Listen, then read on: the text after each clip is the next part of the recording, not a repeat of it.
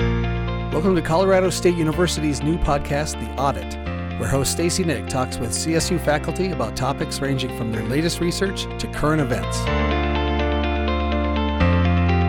The ski industry in Colorado is a $1 billion a year economic boon, but its history here has been a bumpy one. With more than 24 major ski resorts drawing millions of tourists to the state, there's a cost to all that powder, to our communities and our environment. In his book, Colorado Powder Keg, Colorado State University Associate Professor of History Michael Childers examines the history of Colorado's ski industry, along with the challenges brought by the industry's growth, from finding balance within the private development of public lands to the increasing environmental concerns over things like wildlife management and air and water pollution. Today, I'm talking with Childers about Colorado's ski history, its environmental impact, and the broader debate over the management of national forests. Hi, Michael. Thanks for being here. Well, thanks for having me. What drew you to write about this topic?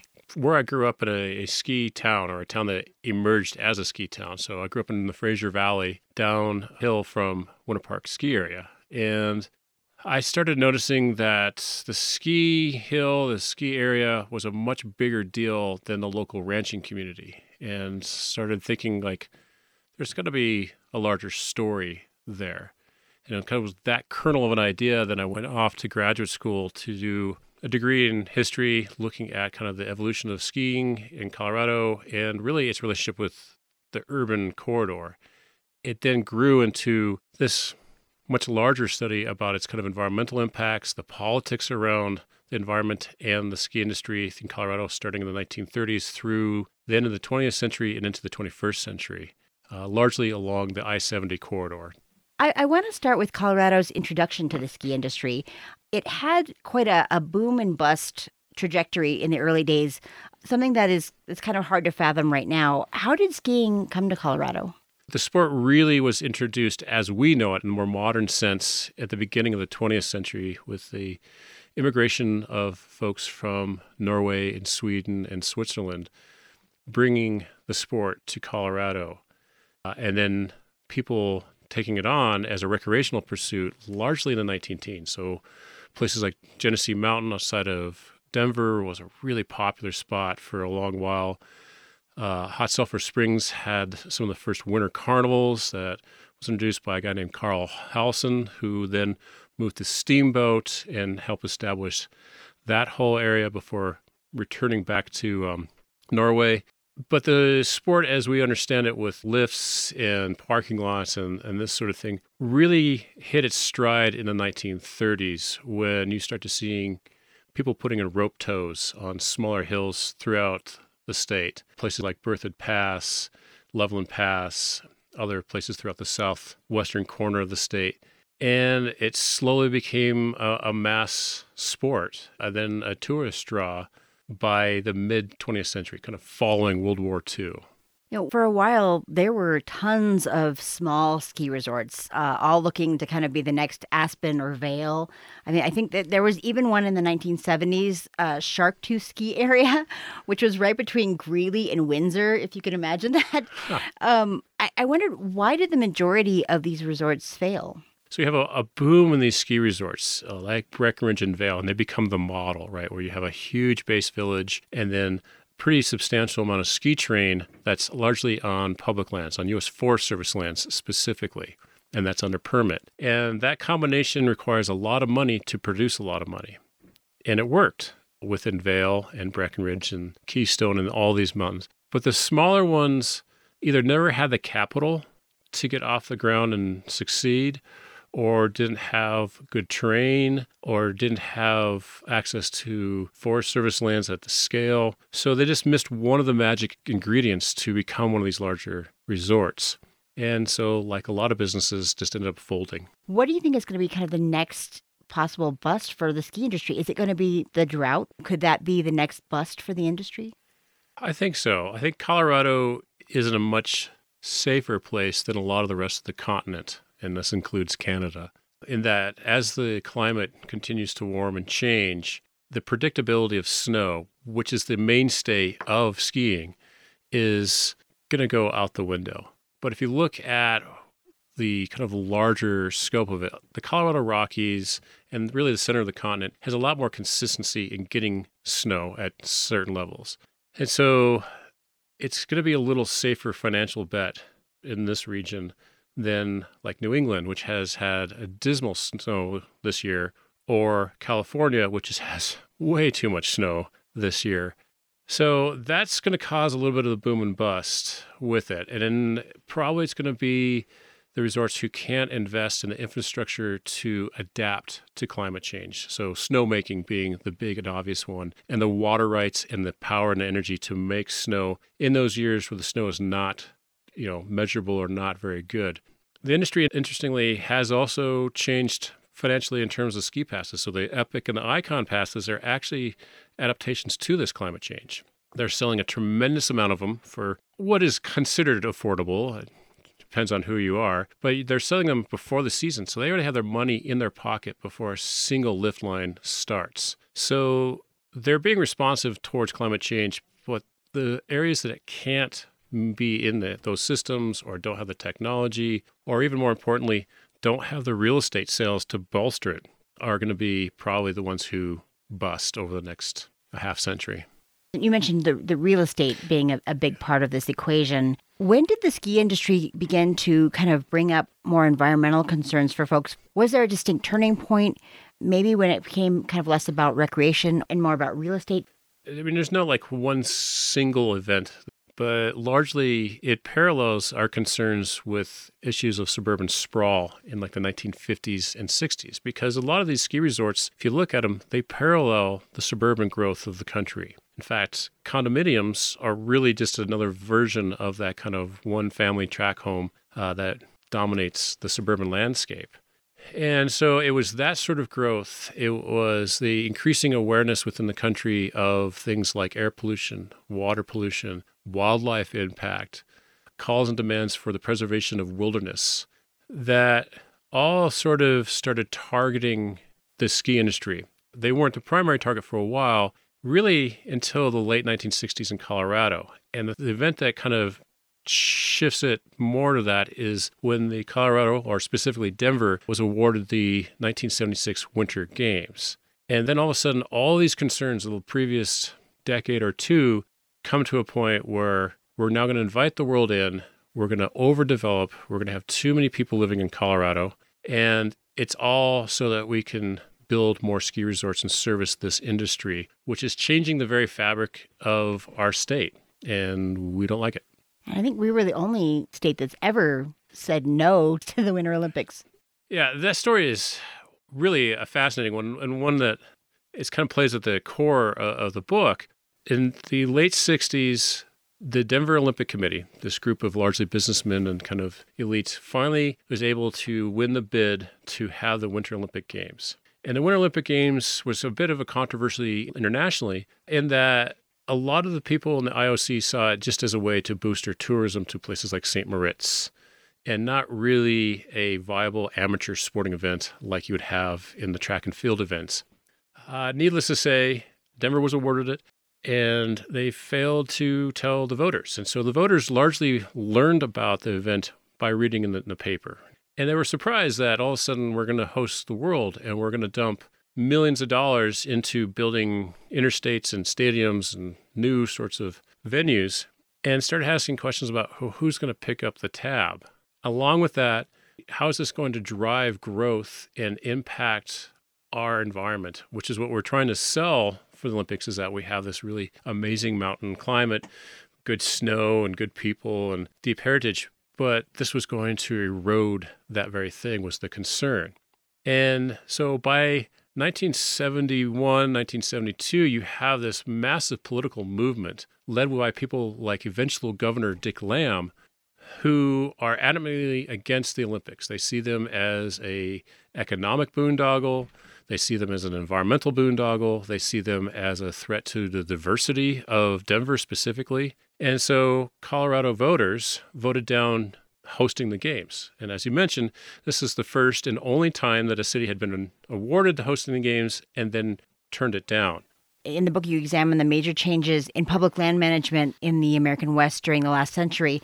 The Forest Service was actually really slow to embrace the move toward more recreation, seeing more value in timber and grazing.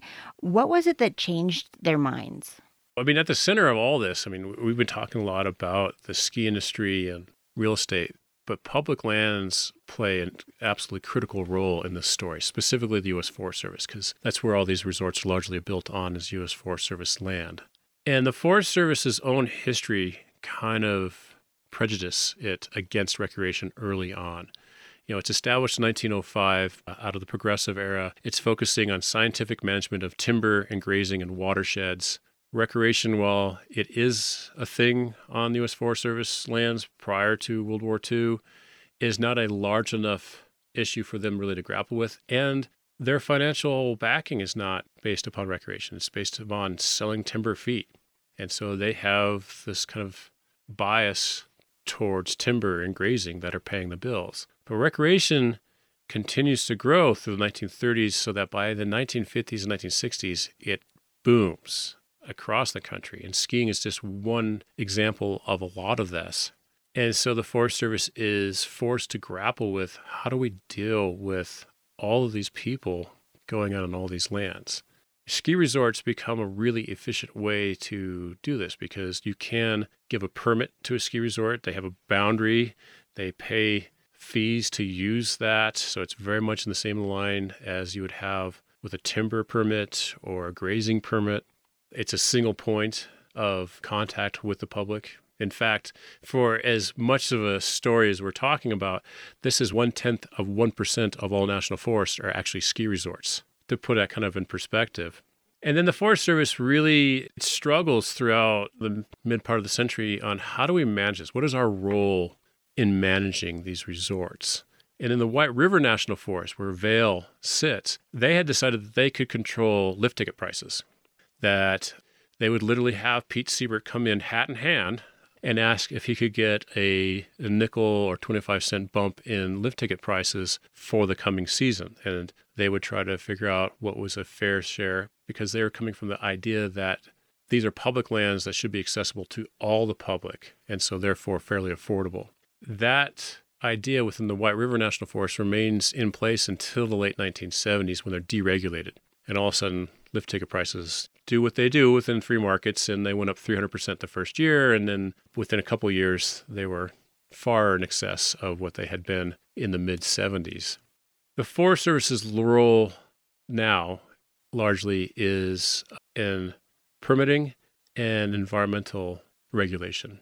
So anytime that there's an expansion, they're the ones that oversee the environmental impact statement. They make sure that the skiers live within the bounds of the law, both environmental law and the permit.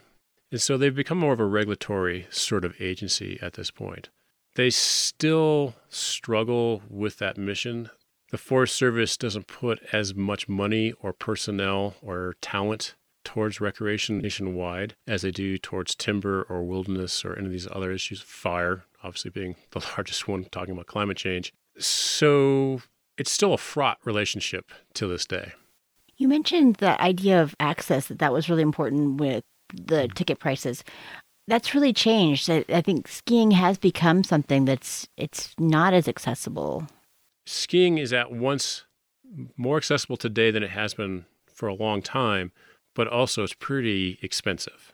It's accessible in that these sort of massive mountain passes, these icon and epic passes, are not excessively expensive for that kind of core user of upper middle class folks. In fact, that's one reason why they're so popular. You spend, $7, $8+ and you get access to mountains all over the world, and they sell them in just massive numbers. But for a family of vacationers or anyone who is making money below that, having access to these things it's getting harder and harder to do it. Not only do you have to buy the ski pass, which is one thing that may or may not be affordable, but then you got to rent skis, and for a family of 4, that's pretty spendy. You've got to get to the ski area, so there's an automobile and gas. If you are spending the night, there's lodging. Then if you eat on the mountain, Sometimes you have to get rid of your child's college tuition to afford a hamburger. I made the mistake of actually putting numbers to that in the book, and that lasted all of 6 months before those numbers changed. So it is increasingly inaccessible to a larger number of Americans, but there's an increasing number of people going to ski resorts at the same time. Historically, we've had this argument, but largely by environmental groups, that skier numbers have flattened, which is true if you look at national trends.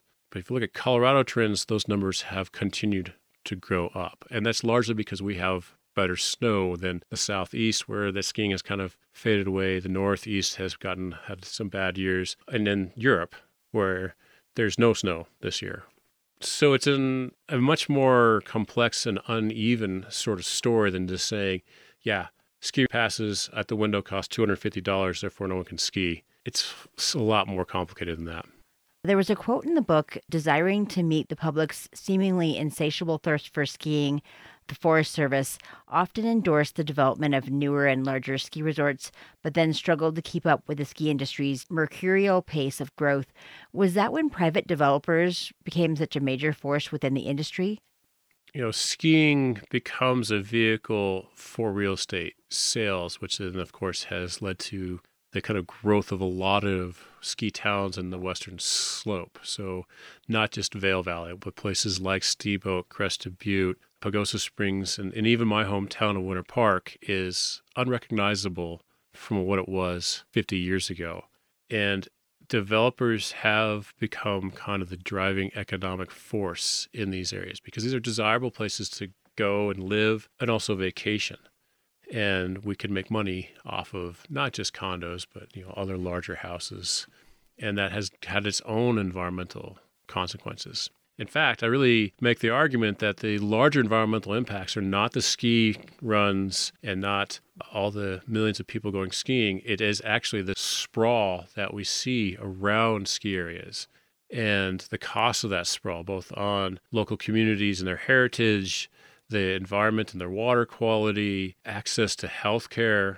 These elements are all largely driven by developers. And the Forest Service has really always interpreted itself as it doesn't have any legal means to regulate. It's not within their purview to regulate. We approve a ski resort, we know development's going to happen, but we can't think about that development in our decision, which to historically a lot of critics has been wrong-headed.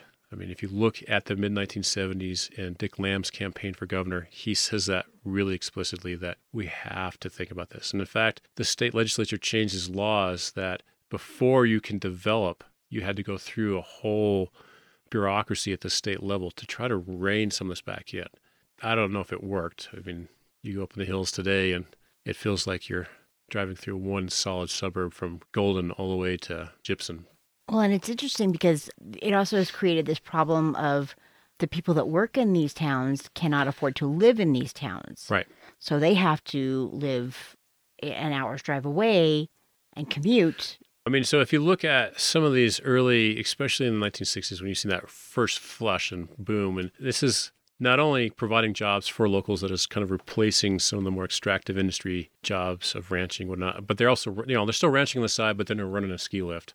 It's also attracting a whole new wave of people to come and live in these communities. And these are largely, working class families that were able to move to these places. I interviewed a guy who ended up becoming vice president at Winter Park, and he said it was great in the 1970s. You could move here, you ski a little bit, you drink a little beer, and raise a family, and it was just a really nice place to be. That, of course, starts attracting more and more people, and then the economics of it shift in the 1980s, and it becomes more and more difficult for people to live there, for locals to stay in place, and then for them to find workers. And so you start seeing people commuting further and further out, coming in from Leadville, coming in from Kremling to work at these different resorts.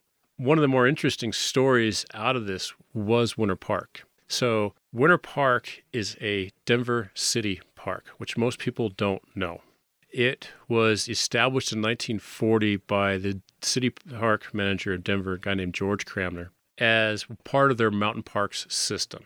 And it had a nice simple rope tow, and they put a couple CCC shacks on it, and it was pretty low-key. People could take the train. The famous ski train was actually how people got there. They were able to drive over the pass. But after the war, the industry starts to grow, and they realized in the 1950s that the city of Denver doesn't have the capacity to run a large ski resort. And so they hire a nonprofit board to run it, though they're still part of the city. So it doesn't pay any taxes. It's a nonprofit entity that is a part of the city, but it's wholly housed within Grand County. And that's fine for a long while, but what happens is over time, they become the primary economic driver in the valley, if not in the county. And they are not paying for things like schools and emergency care and all this stuff that they're bringing into the valley. So much so that by the 1980s and 1990s, the county sues the city over this, like, you need to sell this whole area. The city declines on selling because the mayor at the time, a guy named Wellington Webb, had already had a political fiasco over Denver International Airport. It hadn't opened on time. He didn't want to be known as the guy who messed up the airport and lost the ski area, so that's not being sold. And then the county loses in court. The ski area does pay some taxes, sales taxes, largely out of its new village. But that dynamic really kind of shapes that whole local community. So this is our local mountain, but we are kind of been colonized by the city of Denver. And that's unique to Winter Park. But that dynamic is, like you were mentioning, is very much the same in a lot of these resorts where the resort is really interested in its own economic gains, its own development, and that might be not in line with what local communities want. I mean, if you look at Crested Butte and the stories that have unfolded there over trying to preserve that town, it has very similar dynamics. The landscape designer Frederick Law Olmsted Jr., who was hired in 1913 to design the mountain park system, was dedicated to the idea that the goal of parks was to preserve scenery and historic integrity. And I wondered, how do you think he would feel about how things kind of ended up today? Wow, what a great question. I don't believe that he would be that excited about the crass commercialism that drives a lot of these sorts of resorts. I think he'd be in awe at the scale of recreation, not just within the ski industry, but within his mountain parks, and how that is what he foresaw as a very valuable component to living in Denver. That we have these hinterlands that have these remarkable landscapes. And so that has come to true. And this is up and down the Front Range. We love to go and play in our hills. But the ski industry, I think, is something that is so large and so much different than what he could have ever envisioned in terms of the amount of money it's involved with it, the scale of people. That, yeah, I think he'd be both thrilled at one point and then like a little in disbelief, awe, maybe critical in the other side of it. Your book ends by tracing the history of radical environmentalism from the 1960s up to the Earth Liberation Front's 1998 arson at Vail Ski Resort over the planned Category 3 expansion. It was the largest eco-terrorist attack in the United States, causing more than $12 million in damages. But the attack kind of backfired, drawing actually sympathy for the resort more than it did call attention to the cause. And in the end, Vail ended up opening what is now the Blue Sky Basin. Looking back now, what are some of the ripples that continue from that time to today? We still are not as critical of the ski industry as we probably were at the time. That story really highlighted to me what was at stake within the ski industry. It's a great narrative device to kind of intro the story. And you got a guy running across the ridge setting fire with basically cans of napalm.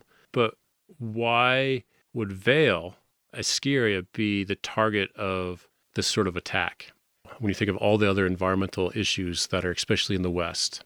So it highlighted that and kind of this idea, the role of capitalism in the environment. That is the critique of a lot of radical environmentalists where they really look at this role of like developers and capital, and they're saying this is the cause of our problems. And ski resorts are a great example of that.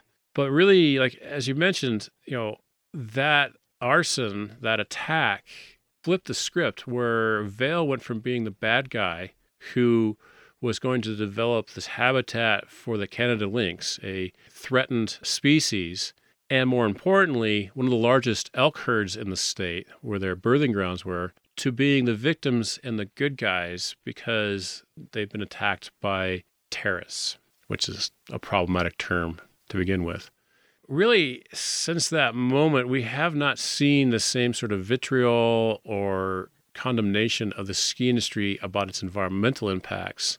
So it has kind of shifted some of that dialogue. I mean, when we do have these sort of criticisms anymore, it is about growth and gentrification and chasing locals out and who can afford a $3 million condo on the side of a ski hill, which is a radically different sort of conversation than wildlife impact.